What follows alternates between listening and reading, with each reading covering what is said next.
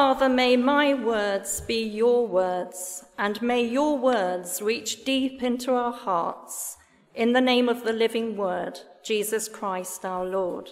Amen. Amen. What's in a name?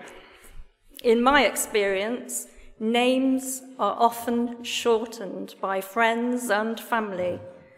Joseph becomes Joe, Oliver becomes Ollie, Isabel is called Izzy.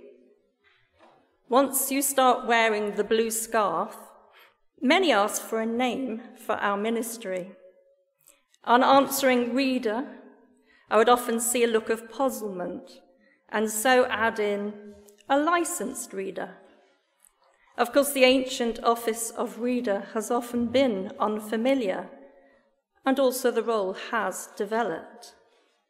So some time ago, it was agreed that we become known as licensed lay ministers, making the name even longer. So now we mostly use the acronym LLM, then explain it and add in, we used to be readers. When I pondered our readings for this evening, there were 3 main points that spoke to me.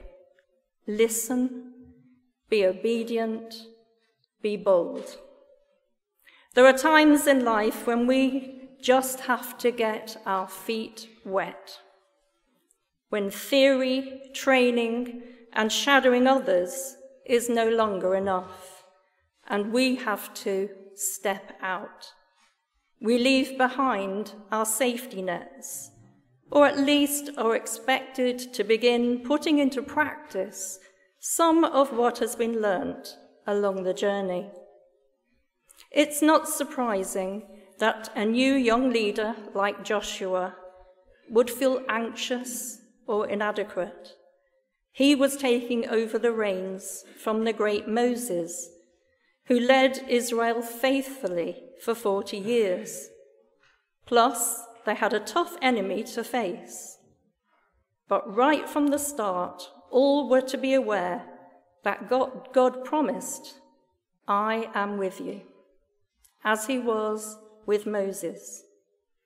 When he calls us, it is with this understanding that God is with us. Joshua needed repeated words of encouragement and support. Before his death, Moses had encouraged Joshua, be strong and bold. It is the Lord who goes before you. He will be with you. He will not fail you or forsake you. Do not fear or be dismayed. Natalie has perhaps had many occasions to be dismayed during her training.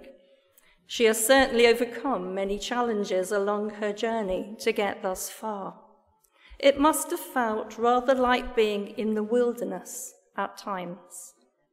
Just getting through the course whilst juggling being a mum, a busy vicar's wife, and working part-time would have been challenging alone, without throwing into the mix a change of diocese, which must have affected support, communication, and continuity. Then along came COVID, and all that meant with training going online and the loss of face-to-face contact with others on the course and the trainers, and of course the personal challenge of dyslexia. Sometimes the challenge is not about our words, but about others mishearing. One of our LLMs during her training asked a member of the congregation if she would help her with her ethics questionnaire. She was later heard telling her friend that she didn't think she could help as she had never been to Essex. Thank you, Eileen. Early in the passage, Joshua says, "Come here and listen to the words of the Lord." As licensed ministers, indeed as people of God, we need to listen. to listen to the sometimes quiet whisper of God. Listen to others and listen to our own inner voice.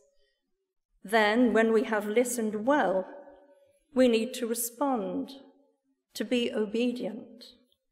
Like Joshua, when he had to listen and respond to God's instruction to gather the priests, to boldly carry the ark of the Lord into the water.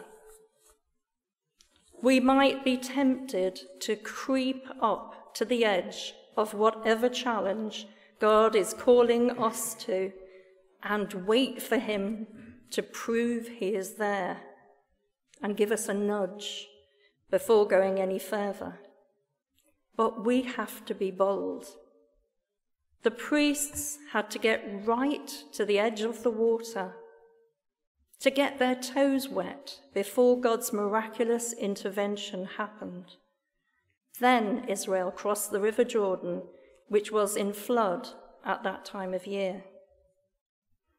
Later in the story, Joshua's first action on arrival in the Promised Land was that all the males were to be circumcised so that they could keep the Passover, demonstrating his obedience to God in response to the divine action. Being obedient is part of the commitment all readers or LLMs make.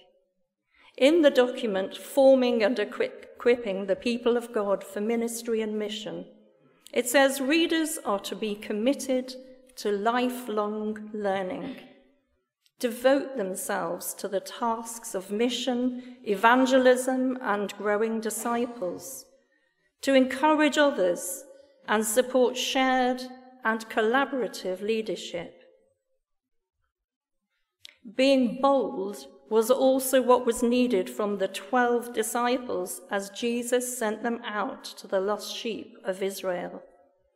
They had been used to following Jesus while listening and learning and growing in their faith. But they now had to, boldly go where no man has gone before.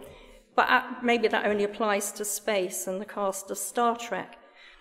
But you get the idea. They too had to go out and be prepared to get their feet wet. We might not be asked to go to the final frontier, but we do need to be ready to do things we never thought we could or would, and it is a tremendous honor to try them within the safe environs of a church, with the support of church family.